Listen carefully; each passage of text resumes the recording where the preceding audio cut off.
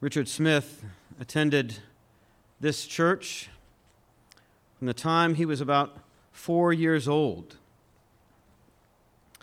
Just to be clear, the year was 1951. How many people do you know who attended the same local church faithfully over 7 decades?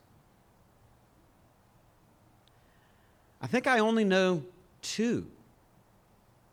Donna Bonner and Barb Wiley. Those are the only ones I can come up with off the top of my head anyway. Richard loved Emmanuel Baptist Church, and he hoped in the gospel of Jesus, crucified for his sins, risen from the dead, to be his righteousness. As many of you know, Richard suffered from Alzheimer's, so he forgot many things. But he never forgot kindness. One time he was at our house for Thanksgiving. He left after we enjoyed a big lunch together. No more than an hour had passed, and he came back, and he knocked on our door, and he said, "Was I just here for lunch?" And we said, yes, you were. Ever the gentleman, he said, "I fear I was rude because I left abruptly." And he came back inside and spent some more time together with us that day. There were times when his forgetfulness confused him. During COVID, we simply live streamed our services and sermons without inviting people to attend in person. But one of those mornings, a couple of those mornings, he showed up, having forgotten that COVID was the reason that no one was there. And he was concerned that I might be downhearted at preaching to a room full of empty pews. So at the end of those services, he was very sweet to encourage me by saying, "I wish more people had been here to hear that." And of course, he also never forgot his sense of humor. One time, I asked him for honest feedback on the services of the newly merged churches here. And without missing a beat, he said, kind of cocked his head to the side, he goes, "The mind cannot absorb more than the seat can endure." Sure, you can hear him saying that. More importantly, Richard never forgot his Savior. When he was living at the Sheridan on McLean, he would sometimes get agitated, but if you appealed to his own Christ-like example among the staff, he would relent. And of course, when I first met him, he was attending here faithfully Sunday after Sunday after Sunday, serving Emmanuel as treasurer, thoughtfully giving rides to other people, encouraging us with his words as he was able. I think he got the value of giving rides to church to other people from his dad. He remembered his dad buying a 4-door car simply so that he could bring other people to church. So today we remember our friend and brother in Christ, Richard William Smith.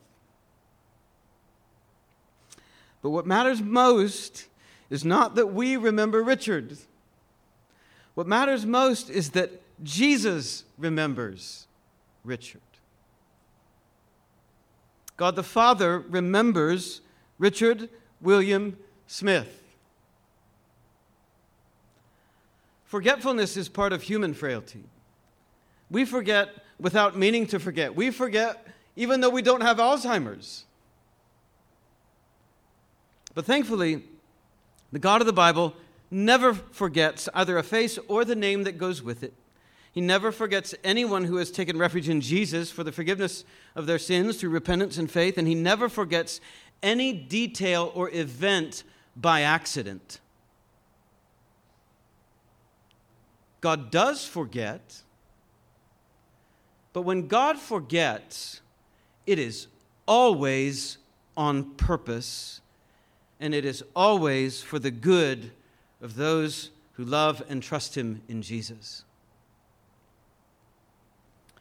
The human condition, whether in its frailty or in its forgetfulness, can eventually make us all long for the day when this life is finally over.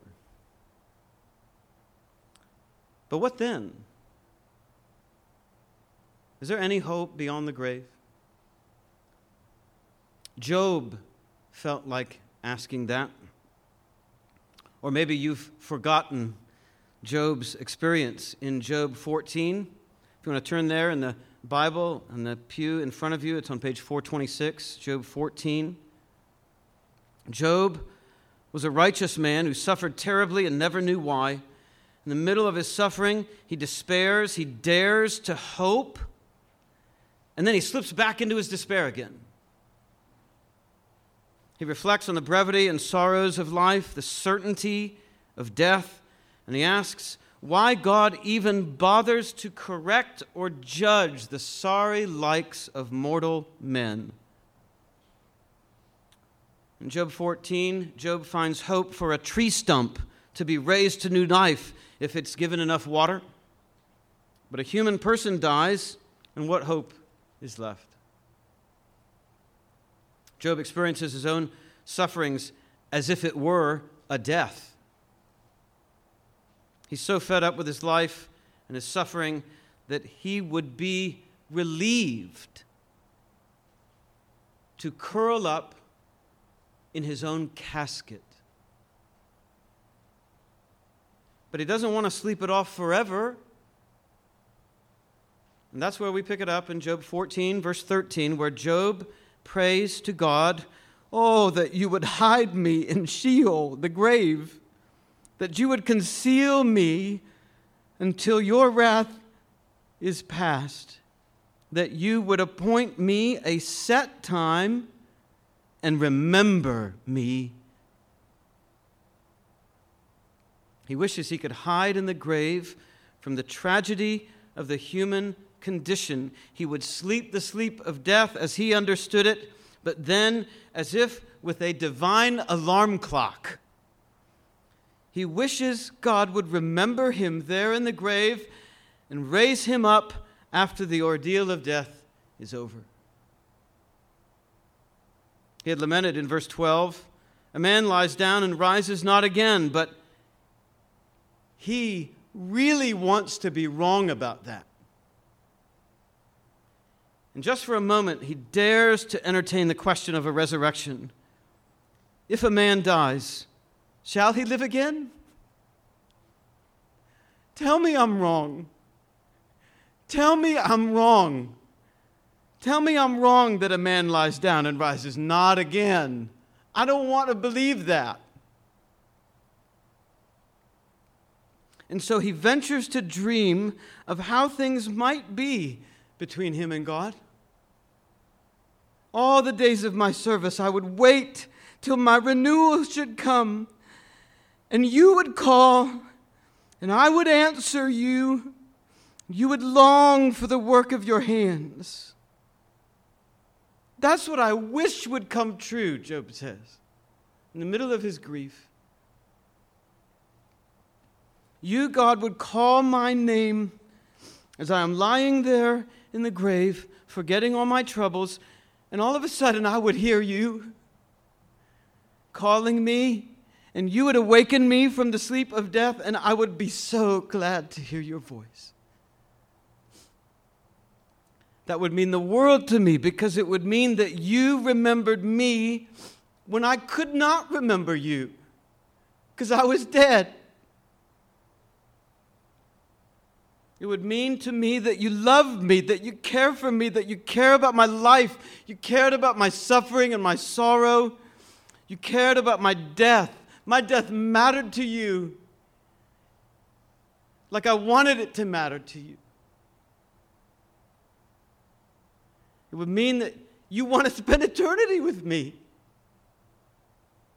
That my life of trusting you, of worshiping you, my life of righteousness and integrity and obedience and service to you, my life confessing my sins to you, it wasn't a waste. It was not all for naught. Those 70 years of faithfulness in the same church while I saw so many of my own friends dying right in front of my eyes. While I saw other churches falling into unfaithfulness around us, it wasn't a waste. That's what it would mean. It was worth it because you would call and I would answer you. and everything would be okay because you would make everything new. And my heart would be full because you remembered me and you forgot my sins. For then you would number my steps. You would not keep watch over my sin. My transgression would be sealed up in a bag, and you would cover over my iniquity. God, if you're taking my life right now in the suffering, that's how I want it to go. I want you to assure me that it could be like this after I die. Could it be like that for me?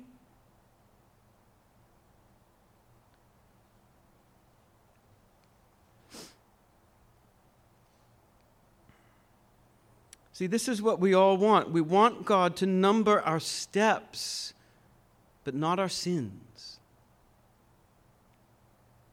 We want Him to throw all of our sins into a sealed bag and cover over all our guilt. We want Him to remember us, but to forget our sins. But that is a hard thing for us to believe that He would do, because we understand that our sins are what defile our hearts. They're wrapped up together. How could He? How could God remember me without remembering all of my sins? Because when I look at myself, that's what I see. I see my sins. I can't see myself without seeing my sins. But could God?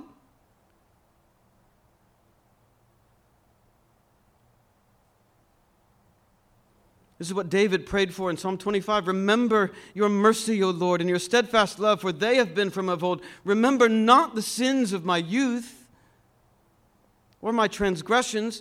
According to your steadfast love, remember me, for the sake of your goodness, O Lord. But that, for many of us, is almost too much to hope for, too much to ask, too much to trust, too much to believe. But that, my friends, is the gospel. That is the gospel. That God could, in fact, remember you and forget your sins. It's exactly what God promised to do for all those who die, trusting in Jesus' righteousness to vindicate them before God, and who trust in His death to atone for the guilt of their sins. Jeremiah 31:20. Is Ephraim, Old Testament Israel, my dear son? Is he my darling child? For as oft as I speak against him because of his sins, I do remember him still. You see his heart, even for his Old Testament people? Later, in that same chapter, God makes the promise of a new covenant, a relationship built on Jesus' blood and righteousness, His death and resurrection. And the result of that new covenant will be divine, selective amnesia. Jeremiah 31:34, where God promises to those who trust in Jesus, I will forgive their iniquity and I will remember their sins no more. What Job could only wish, God actually promises. God says to His people, Isaiah 43:25, I am He who blots out your transgressions for my own sake, and I will not remember your sins. And yet in the very next chapter, while He just promised to forget His people's sins, He says He will not forget them. I formed you. You are my servant, O Israel. You will not be forgotten by me. What a sweet sentence. Just a chapter after, I will remember your sins no more. You will not be forgotten by me. I have blotted out your transgressions like a cloud and your sins like a mist. Return to me, for I have redeemed you. See, there it is. Is it too good to be fair? Yes, it is. It's certainly too good for us to feel entitled to it. It's definitely better than we deserve, but it is not too good to be true. God will remember us, but He will forget our sins. That is exactly what we have always wanted. That's what we need, and that is what God promises by faith alone, in Christ alone. But for now, Job himself speaks and prays better than he can know or even hope to believe. He slips back into his despondency in verse 18. But the mountain falls, crumbles away. The rock is removed from its place. The waters wear away the stones. The torrents wash away the soil of the earth. And so you destroy the hope of man. You prevail forever against him. And he passes. That's how Job felt in the middle of his despair. Now, he got over it eventually. God brought him out of it. But it would be another 25 chapters before he found hope. For now, it was just too much for Job to believe. And maybe, just maybe, it's too much for you to believe right now. Resurrection, forgiveness, eternal life, blessedness with your God and Creator, atonement for all your sins. For me? After what I've done? After what I know about myself that nobody else knows? That would be nice. I would like it if death would be nothing more than God hiding me away for a time until His wrath of judgment has passed. Sure, I'd love to be able to hope in that, but I don't think it's for me. I can't imagine. Is that how you feel? Is that how you think? You like Job? But then maybe, just maybe, God would appoint you a set time. He would remember you. God would long for the work of His hands in you. He would call for you by name, and you would answer Him. And then He would number your steps. He would not keep watch over your sins. Your own transgression would be sealed up in a bag. And the righteous, omnipotent God would cover over all your guilt. It all sounds so good to you right now, sitting here. God would forget my sins and remember my soul. And now perhaps you will go away from this place. And you will get in your car this afternoon to drive home. And what will happen to these thoughts that you cherish right now? The temptation is to be carried along with the inertia and the entropy of this passing world. The mountain falls and crumbles away. The rock is removed from its place. The waters wear away the stones. The torrents wash away the soil of the earth. Everything just keeps on disintegrating around me. My body is disintegrating around my soul. And perhaps you will sink back into feeling as if God has destroyed all the hope of man, all your hope.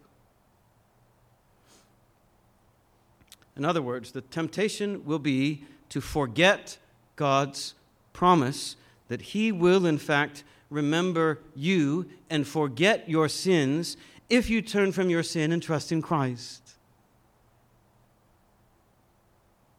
Friend, don't forget this promise. Don't forget. Remember it while you can. Live on it and live by it, so that even when you are too feeble to remember anything at all, God will remember you. We might wonder if God will remember those who forget Him due to a disease like Alzheimer's. But God is good, and God is kind, and He is patient, and He is wise, and He is merciful. And he has promised that if we are faithless, he remains faithful, for he cannot deny himself. 2 Timothy 2:13. Our brother Richard Smith knew God to be his holy creator and his righteous judge, but he also knew and admitted that he was a sinner against his holy creator and righteous judge, and he knew he needed a Savior. He knew his sins deserved God's condemnation in hell for all eternity. And that is why he trusted God's promise in Jesus. God sent Jesus, his only Son, to live the perfectly righteous life that Richard and all of us should have lived, but could not and would not. So Richard trusted that Jesus offered his perfect life up to God on the cross as a substitute penalty for his sins. He believed God raised Jesus from the dead to vindicate his righteousness and to vindicate all those who trust in Christ. And so Richard turned from his sins and his self-reliance before God, and he trusted in Jesus' blood and righteousness to save him from the power and penalty of his sins. That is why he attended this church so faithfully for so long. Not because he was so good, but because Jesus was so good for him. And Richard would want the same for you. He would want you to know this Christ and follow him forever in the fellowship of his local church. Maybe Richard forgot some of these things in his last days, but what matters most is not what we remember and forget. It's what God remembers and forgets. What Job wished were true, but would not yet dare to believe. What you yourself wish could be true.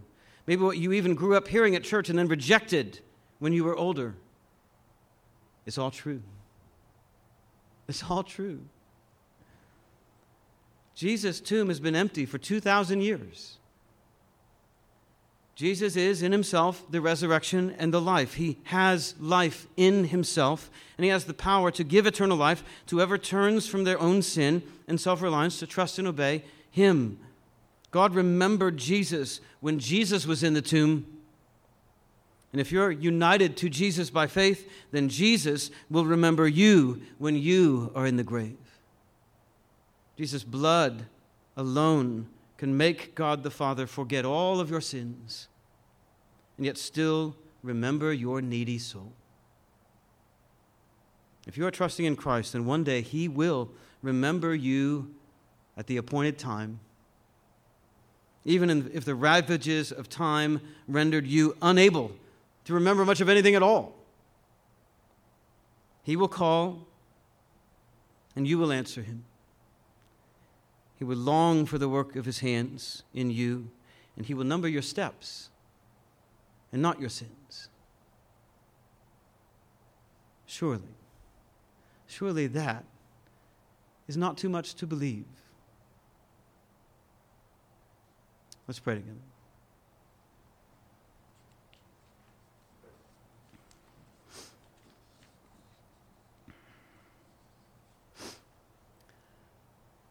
Father, we confess that we find it hard to believe that you could forgive the likes of us, sinful as we are, prideful and self-reliant as we are, hard-hearted as we have often been. And we have often reasoned about you as Job did. We have thought and entertained thoughts of the resurrection, dared to hope that it might be true,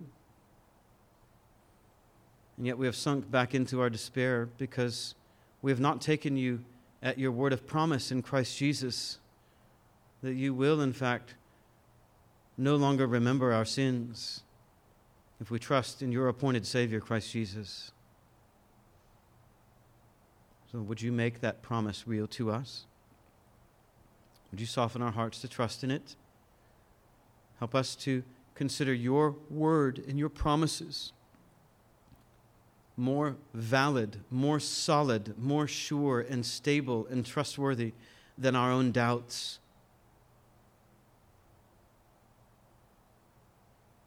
May we trust in the Savior that you have appointed for us, so that we will hear your voice, that you will call, and we will answer you. For Jesus' sake. Amen.